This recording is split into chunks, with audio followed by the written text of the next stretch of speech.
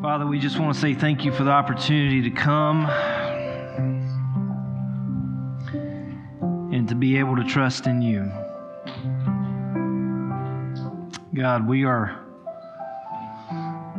so grateful to serve a God who over and over again proves that you are more than able to provide. Father God, if we look back at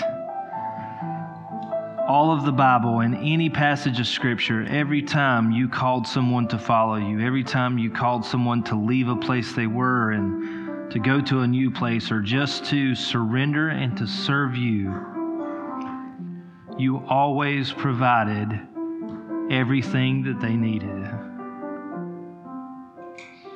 And Lord, as we sing these songs this morning, I pray that you'd help us to truly look at the words and to truly rationalize in our hearts and minds of whether or not we actually believe the words that we're singing. Because you are more than enough. If we had nothing else in this world and we were denied everything, you are more than enough. But God, at the same time, we live in a physical world, and yet you always provide. And so God, as we finish up our series this week about fasting and praying, to know that you are the one that we can come to cry out to you, to seek your face, and to receive in the name of Jesus, because you are the provider. And Lord, as we prepare ourselves to worship, we dare not forget our brothers and sisters who aren't able to be here today. Father, we pray for Miss Helen, Miss Pat, pray for Pastor Dan, pray for Pastor Gary and Miss Magdalene, pray for Ted and Inga and Joan and Quay, and Lord, anyone that I may have missed who's been just dealing with some ongoing physical issues and can't be here today, please touch their bodies. Pray for Tammy Scruggs this morning. And Lord, I lift up to you Brian Blake. Got a call a while ago that he's on life support right now. And they just asked us to pray for them and pray for that family. And Lord, I pray that as we're here and we're enjoying church and singing and praying, to know that there are people out there who are just hurting and going through things like a family member being on life support. So whatever it is that we're dealing with today, I pray that we would just have trust and faith in you, to know that you're a God who can provide. And you can work and move in these situations, in the physical. But God, you are so much more focused and concerned about the spiritual. So whatever's in our hearts and lives this morning, whatever need we have, especially the spiritual, Lord, you're very concerned about. So I pray that we would seek your face, that we would give you the glory and honor today, and God, that you would be pleased. We love you. We thank you, and we ask all of this in the precious and holy name of Jesus Christ. And all God's people said, Amen. Amen. You may be seated. Well, as always, it is great to see you. And we are finishing up our series on praying and fasting this week. And, we spent 6 weeks on this. So far, we have talked so much about reasons why we pray and fast.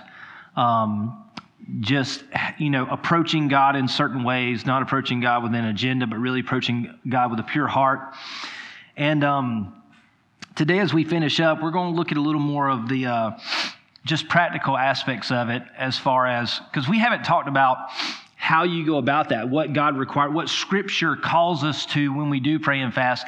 And so I just want to share with you something that I think is really interesting and very applicable in fasting and prayer, because sometimes we just really don't know how to go about it. But I know one of the greatest fears for everyone is to do something for nothing. Any of you ever feel like you've ever done something for nothing? It's the most frustrating thing in the world to spend, especially a significant amount of time and effort on a task or a project to do something, and you do all this stuff, and you put effort into it, and a lot of times you put money into it as well, and then you finish only to find out that everything you did is useless. And then you have to scrap it, throw it away, start over, or take a completely different route because what you did is useless. It's the most frustrating thing in the world. And let's be honest today, as Christians, as believers in Christ, we probably struggle with this a lot in our faith with God more than we would like to admit. And I'll just be transparent with you today. There are times in my life where Satan comes and whispers to me, what if you're doing all this for nothing? I don't know if you've ever had that thought or that question before, that hesitancy in your life. But there are times as a Christian where Satan comes and he makes me question, what am I doing this for? What if you're doing all of this for nothing? What if you're giving up stuff and things and friendships and hobbies and all this stuff that you've left behind from your past, all these things you're giving up? What if you're doing all this for nothing? And it kind of makes me wonder for a second. And then I have to make sure that I take a breath and I remind myself and I spend some time in prayer and I really kind of rationalize this because I remember what it was like before I got saved. Like as I know when I got saved as a teenager, junior year of high school, and I remember what life was like. I remember what my family was like before we got saved, and I began to think back and I remind myself, okay, let's do some compare and contrast. Life is so much better for my family as a whole since we got saved. Life is so much better for me as a whole since I got saved, since I put my trust and faith in Christ. I'm so much happier as a believer than what I was beforehand. And it wasn't like I was denied anything before that I have now or vice versa. I felt like I had a pretty good life and I had everything that I needed beforehand. But there was no joy in my life and I was constantly wanting something, and there was a hole that was just there that was unquenchable. It was unsatisfiable. And I remember that. And so just the idea and understanding of even if whatever happens in eternity when I leave this world, no matter what, my life is better now than what it was beforehand. The guilt is no longer there. And I've told you this before, I can lay my head down in that time and sleep. I used to couldn't do that. Don't know why, just couldn't. There's no guilt, there's no shame, there's no baggage, there's no burden. I don't make stupid decisions. I don't pop off at the mouth a lot of times like I used to do. The Lord's helped me with all that stuff. It's kept me out of a lot of trouble. And life is a lot better being a Christian. And I have to remind myself of that. And I think as we talk about fasting and prayer, probably as even with our relationship with Christ, a lot of us are probably just fearful that we're going to go into this time of fasting and praying to the Lord and feel like we're going to do it for nothing. Like nothing's going to happen. God's not going to answer my prayer. And I don't want to sacrifice these things or give this up in order for nothing to happen. And the truth is that as believers in Christ, we've got to remind ourselves, you got to just take a step back and remind ourselves, who is the God that I say that I believe in? Who is He? What is He capable of? How faithful is He? And in taking a step back and remind ourselves, dude, our whole relationship with Christ is built off of faith, of stepping out on faith and believing that Christ is more than able to do anything that we could ever think or imagine, and really to trust in Him as a God who's more than able to do more than we could think or imagine. That He can do even more than what you're asking for, than what you could ever think or dream of, that God is more than able to go far beyond that. And in doing that, we have to have faith. But you have the fear because you guys know this, like you can feel it in your bones. You know there's a possibility that you could do all this for nothing. So let's talk about it today. We don't have a focus passage, so we're just going to start with point number 1 today. You ready? Point number 1, you got to understand that it just may not be God's will. As a believer, when you are pursuing the Lord, whether it's just in prayer or you're taking the time to fast and pray and really seek God's face about something specific, that you're denying yourself things of the world to focus on God and to really plead to His mercy, like we talked about a couple weeks ago. You're pleading to His mercy. We have to remind ourselves in these moments, this just may not be God's will. Any of you ever prayed for something before? And the Lord didn't answer it? But you look back on it and you think, man, I'm really glad God didn't give me what I asked for. Anybody ever been there? There's a little bit of truth to the old country song. If you know me, you know I'm a country music fan. Sometimes I thank God for unanswered prayers. Because the truth is, at any given moment in time, you and I could have this attitude and this mindset that what we want or desire or think we need in the moment is right. And you may absolutely believe in this moment that I don't understand how this couldn't be God's will. I don't understand why God wouldn't want to grant this request or answer this prayer. And in these moments, we pray these things thinking that surely this is what God would want. And yet we come out on the other end of it, and hindsight's always 20/20. And maybe it's a few months later or a couple of years later, and you look back and you're just like, God, thank you for not doing that. Thank you for not giving me what I asked for. Because if you would have, it wouldn't be as good as what I have now. And the thing is understanding that sometimes the things that we pray for may not necessarily be God's will. So let's look at a passage of Scripture where that's the case. 2 Samuel chapter 12, verses 15 through 23. Now this is regarding King David, and the prophet Nathan has just visited him. And in verse 15 it said, after Nathan returned to his home, the Lord sent a deadly illness to the child of David and Uriah's wife. Notice in Scripture, David has already taken Bathsheba into the palace. He's already made arrangements for her to become his wife, but Scripture still refers to her as Uriah's wife. So the child of David and Uriah's wife, in verse 16 it says, David begged God to spare the child. And he went without food and lay all night on the bare ground. And the elders of his household pleaded with him to get up and eat with them, but he refused. Then on the 7th day, the child died. And David's advisors were afraid to tell him. He wouldn't listen to reason while the child was ill, they said. What drastic thing will he do when we tell him the child is dead? And when David saw them whispering, he realized what had happened. Is the child dead, he asked. Yes, they replied, he is dead. In verse 20, then David got up from the ground. He washed himself, put on lotions, changed his clothes. He went to the tabernacle and worshiped the Lord. And after that, he returned to the palace and was served food and ate.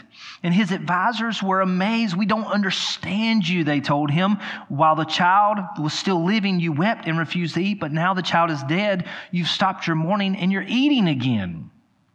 And David replied, I fasted and wept while the child was alive, for I said, perhaps the Lord will be gracious to me and let the child live. But why should I fast when he is dead? Can I bring him back again? I will go to him one day, but he can't return to me.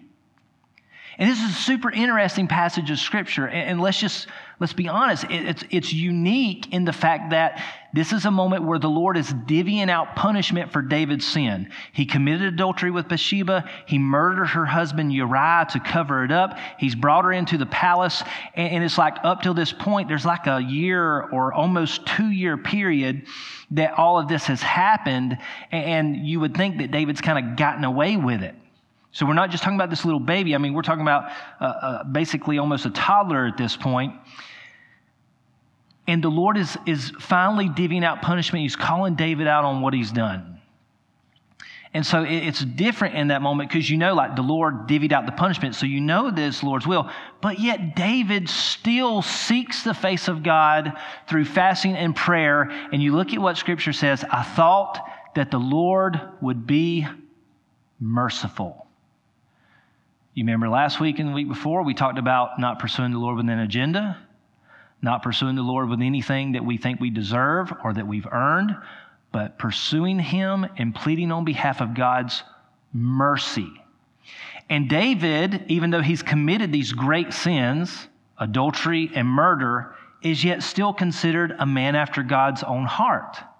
And you look at this story and it's easy to see why he is a man after God's own heart. Because the truth is, being a person who loves God and who is after God's own heart does not necessarily mean that you're without sin.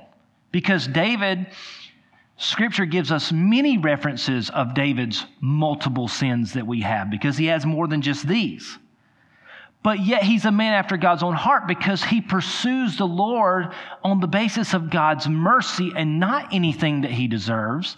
And yet when the Lord divvies out the punishment that he said and what David was asking for, you look at the attitude of David, and David didn't say, well, he didn't do what I wanted him to do, and I may have sinned, but the child didn't deserve to die, and so he didn't fuss and he didn't complain. You look at what Scripture said he did. He got up. He bathed himself, he prepared himself, he put on clothes, he put on lotion, and he prepared himself, and then he went to the temple and he worshiped God. And this morning I want to challenge you that as we begin into this Lent season, Wednesday is kind of like the day that we've been trying to encourage you guys to begin this act of fasting and praying, that we do this together as a body of Christ.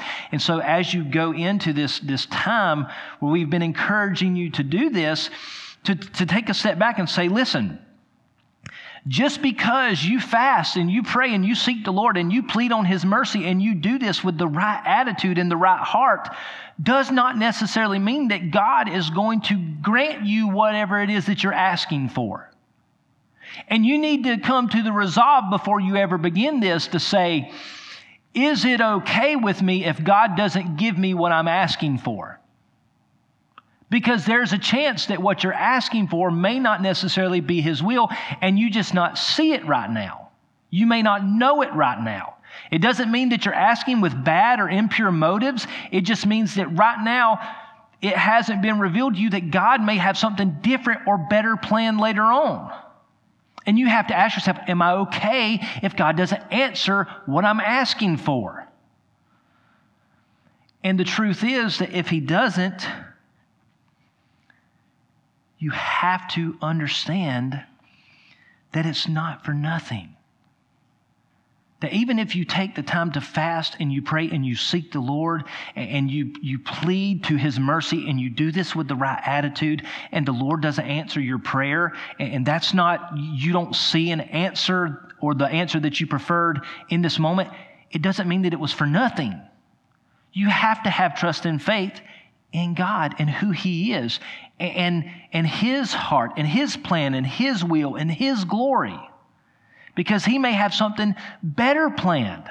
You remember we talked a while ago, it's like sometimes you look back and you say, God, thank you for not answering my prayer, because what you did in my life instead of that is so much better than what I would have asked for or what I was asking for.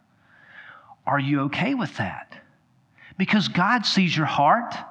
He sees you coming to Him, relying on Him, trusting in Him. And just because He doesn't answer your request or your prayer or your fasting in that moment the way that you want it does not mean that you just did it for nothing, because you denied yourself things of the world, which is the calling of every Christian. You're seeking your Heavenly Father and you're growing in your relationship with Him. You spent more time with Him. You grew spiritually. And then as God sees people who's willing to deny themselves things of the world and seek His face, it speaks to the Lord. And I believe that although He may not answer your request the way that you ask it or the way that you need it, I believe that it sets you up for God to bless you and move in you and move through you in future times. That it may not have happened exactly the way that you wanted it to now, but God sees someone who's going to pursue Him with a pure heart and pure motives, and that whenever things doesn't happen the way that they would like for them to, they don't just pick up their ball and go home and say, I'm not playing anymore, but they're faithful to the Lord and they go and worship Him like David did, and God yet still continues to use him. And I think that's really interesting, because David was a man who had sinned, And yet God still uses him in incredible ways despite that, because David had a pure heart and sought after God. So I want you to understand today, it may not be God's will, but step out on faith and believe in God to know that, God, I'm going to seek you, I'm going to fast, I'm going to pray, I'm going to give this time, I'm going to give this effort, I'm going to give my thoughts and my heart to you in this moment. And even if you don't do what I'm asking you to do, I believe and trust in you enough to know that something else will be better because I'm doing this. That you will bless and you will move and you will work in some other way because I'm doing this, and that it's not going to be for nothing. You with that? Point number 2. You could fast and pray for nothing, and this is the scary part. And we haven't talked a lot about kind of how Scripture calls us to fast and pray and kind of the circumstantial things around this. But Jesus taught about this in Matthew chapter 6, verses 16 through 18, and we'll read that in just a second. But let's be honest, the worst thing we could do is to do it for nothing. Like, that would be the most disappointing, that would be the most frustrating aspect of life, to waste time, to waste effort, energy, anything to do it for nothing. And there is one circumstance where Jesus says that if you fast and pray and you do it like this, you will do it for nothing. And let's look at what he says. And when you fast, don't make it obvious as the hypocrites do. Okay? I want to stop right here because this is a little confusing. I want to make sure that we clarify this really well before we move into this coming week and we begin praying and fasting for the season of Lent. You've heard us talk about it a lot. We've been trying to inspire and encourage and get our church body as a whole to fast and pray during the season of Lent. We talk about this every year. But it's really important to understand that while we fast and pray, that we don't make it obvious and draw attention from other people to the fact that we are fasting and praying. Because that's what hypocrites do, right? Any of you ever noticed someone or been around someone, maybe a celebrity or a pastor or someone in the church who does some kind of good deed or something good, and they talk about it and they draw attention to it, or they post it on social media, or they make a big to-do about it to draw attention to themselves so that people will admire them and say good things about them for what they've done. You ever notice somebody like that? This is not something that's new. It's a little easier to see today because we have social media and stuff like that, and people can portray their lives and things that they do in an easy way for people to see. But even during this time, there were people in Jesus' day who fasted and prayed and did it in order to draw attention to themselves, and Jesus said that they were hypocrites. They didn't do it with a pure heart. They didn't do it in seeking the Lord. They did it so that other people would look at them and admire them. And let's finish verse 16. For they try to look miserable and disheveled so that people will admire them for their fasting. I tell you the truth, that is the only reward they will ever get. So even though we're talking about praying and fasting and we're encouraging you guys to do it, and what you will notice is, and I hope you've noticed this over the past several years, as we've been encouraging praying and fasting during the season of Lent, we talk a lot about it before it gets started, encouraging people to do it. But once it starts, we really don't talk about it a whole lot anymore. Because we're not doing it to draw attention to ourselves. We're not doing it to brag about it. And even during the sermon series, we may have given examples of in the past of things that we fasted or how we fasted or experiences we had during fasting. But it's not in bragging and it's not to draw attention to ourselves. It's just teaching purposes to encourage and help us to know that of the different ways that we can fast and pray and how we can seek the Lord and to do that. But while we are fasting and praying, we really don't talk about it a whole lot anymore. Because the truth is if we do it to draw attention to ourselves, that's the only reward we'll ever get. Fasting and prayer is something that has to be done with a pure heart. Absent from an agenda, absent from the opportunity for you to receive praise and honor from other people for the efforts that you're putting into your relationship with the Lord. And Jesus teaches about that multiple times, even saying like, whatever good deed that you do, don't even let your left hand know what your right hand's doing. To make sure that the things you do for God are for God alone. And you've heard me say it as a pastor that it becomes a lot more difficult when you're in ministry and you're up on a stage in front of people and you're serving in the body, because a lot of times because you are seen by so many people in a spiritual context, you begin to lose track a little bit about exactly why am I doing this? Who am I doing this for? How can I serve God without people seeing this? What can I do without people drawing attention to myself and yet still faithfully serve the Lord with a pure heart, not letting my left hand know what my right hand's doing? That's just some different struggles that people in ministry who are kind of, out in the front have in their spiritual walks. But we're not called to draw attention to ourselves. We're called to seek Christ with a pure heart, absent from agenda and motive. I'll give you a really funny example. When I was in youth, I was a young Christian at the time, probably saved less than a year. The season of Lent came around, and they were promoting it at the church to fast and pray. And we had a little work day, and I think it was just the teenage boys in the youth group who came up here. Probably didn't do a whole lot of anything productive, but we were here and we worked, and we were here all morning, and we were super hungry. And then we went over to the parsonage. That's when Pastor Edmonds and Donna were living in the parsonage. Greg took us over there. And so we were sitting around the kitchen table, and we're eating Arby's roast beef. Anybody remember the good old days when they had the 5 roast beef for $5? I don't know how many roast beef sandwiches we had. There were a lot, and they all got eaten. But we were eating the roast beefs, and one of the boys in the youth group, who is actually younger than me, isn't eating. And I'm like, Daniel, why are you not eating? He's like, oh man, I'm not hungry. And we had been there all morning.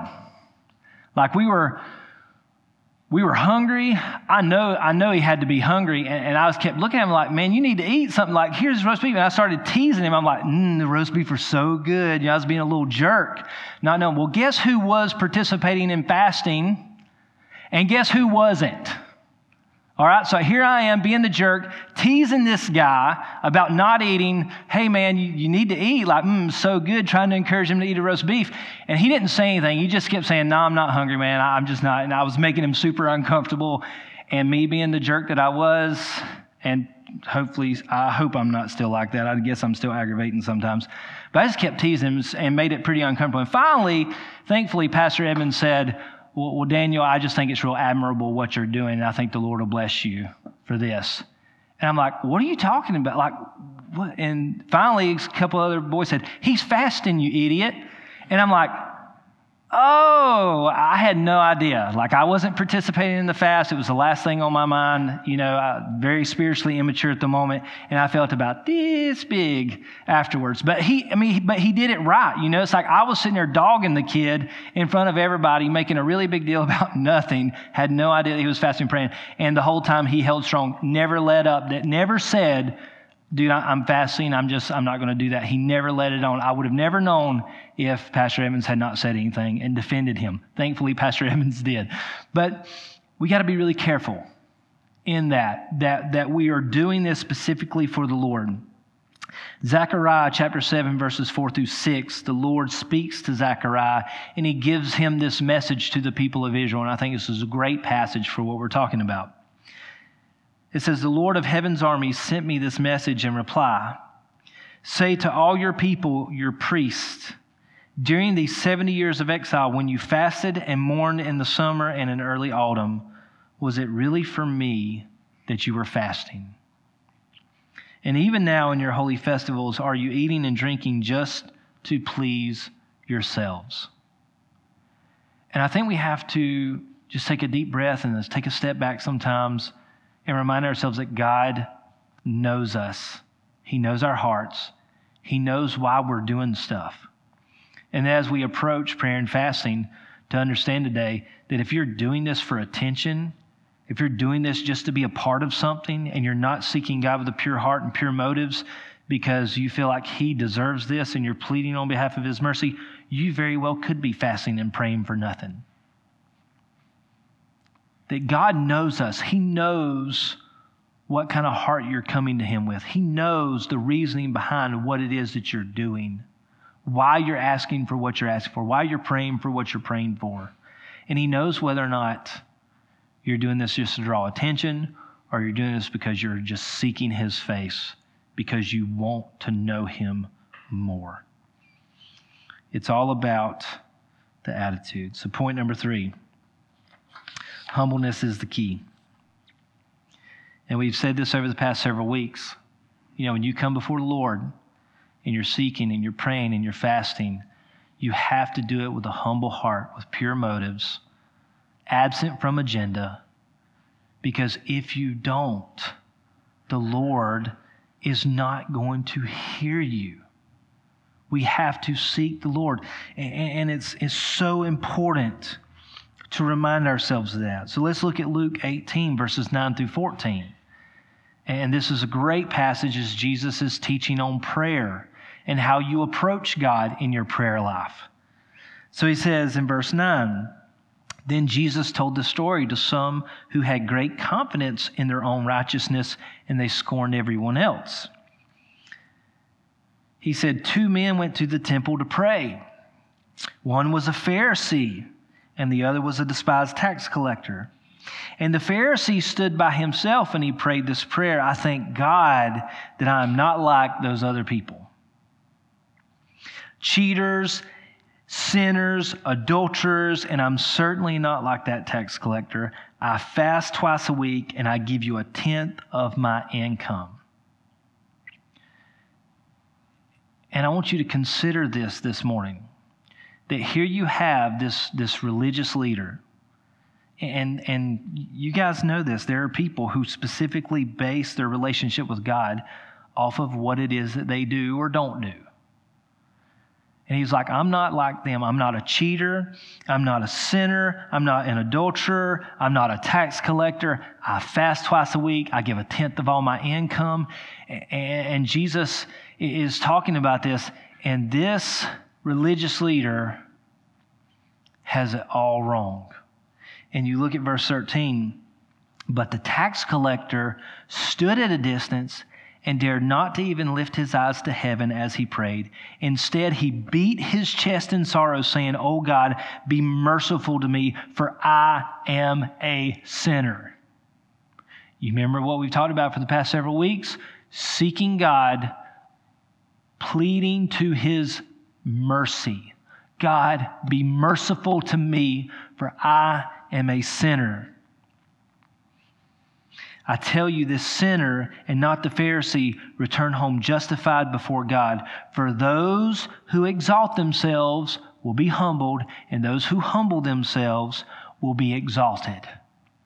And I love this passage because it goes back to that whole idea of David, who was guilty of many sins and yet was still considered a man after God's own heart. And yet you have this religious leader who was very careful in his life not to commit sins and yet approach God with the absolute wrong attitude, and he was not justified. But yet you have a sinner who's approaching God and pleading on behalf of mercy with the right attitude, and he goes home justified instead. Now let me encourage you guys and throw a little disclaimer out there. Because while I believe that the attitude upon which we seek our Lord and Savior matters more than anything, that's what justifies us, the attitude in our heart upon which we seek God. I do want to encourage you and say this does not give us a get-out-of-jail-free card or a permit to go and live in sin continuously. Okay? Jesus died to give us the Holy Spirit, to empower us to overcome sin. So we do not live lives of sin. We don't participate in habitual sin. We struggle and we fight against sin, but I do want to encourage you, just because you're living a life this morning and you're not sinning does not mean that you are justified. It's the attitude upon which you seek God, because even a sinner who admits that they're sinful and seeks God and pleads on behalf of his mercy can walk home and be justified in that moment. You with me today? And so we're all guilty of sin. It doesn't give us this green card to just go live lives of sin and say, well, I'm going to seek God humbly so I can continue to do this. Like, no, that's not why Jesus Christ died. That's not why he fills us with the Holy Spirit. That's not why he's called us to represent him in this world. But the attitude upon which we seek God matters. And it justifies us, and it creates the opportunity for God to hear us and for us to approach his throne.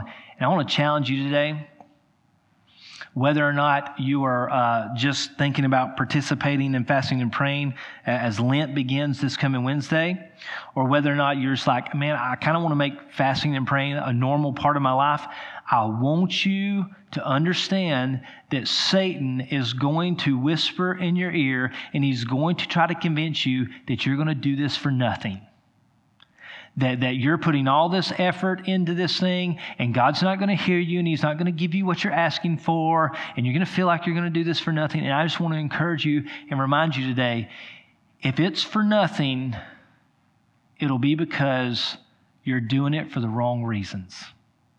You're doing it without the pure heart. You're doing it to draw attention to yourself. You're doing it just to be able to say that you're doing it. But if you seek God with a pure heart and you resolve to yourself that God is worthy of me doing this regardless of whether or not he answers my prayers, and to have trust and faith that even if he doesn't answer that prayer, somehow, some way, the Lord will bless me and reward me in the future or with something else as I seek his face and pray to him with a pure heart. It will not be for nothing. There's never a time that you cannot seek God's face and pursue him and plead on behalf of his mercy and it be for nothing. God is faithful. What do you say that you believe about your God? What do you claim about the God that you believe in? You have to trust and believe in that and step out in faith and say, God, I know I believe in you. Whatever it is that I'm doing this for, whether you answer my prayer or not, I know that you are faithful and that you're going to work and move regardless of whether it turns out how I want it to or not, that you're faithful, you're God, you're in control, and I'm good with whatever it is you say it should be. If you have that attitude, it won't be for nothing. But if you're absorbed in it and you're doing it for recognition and you're doing it just to be able to say that you did it to make up for something else, that's the wrong attitude. That's when we run the risk of doing it for nothing. Let's pray. Jesus, we love you and thank you. Thank you so much for your word and just the direction and the teachings that Christ gave us. Lord, thank you for speaking into our hearts and lives, and I pray that we would just have trust and faith in you. Lord, in every aspect of life, whether it be fasting and prayer or just living every day, God, we are just called to trust in you and rely on you to be our provider. And as we said at the beginning of the service, there's never been a time where you've called someone to follow you and to serve you where you didn't provide everything that they needed. You are our provider, and we trust in you. And we ask all this in Jesus' name. Amen. You're dismissed. Thank you.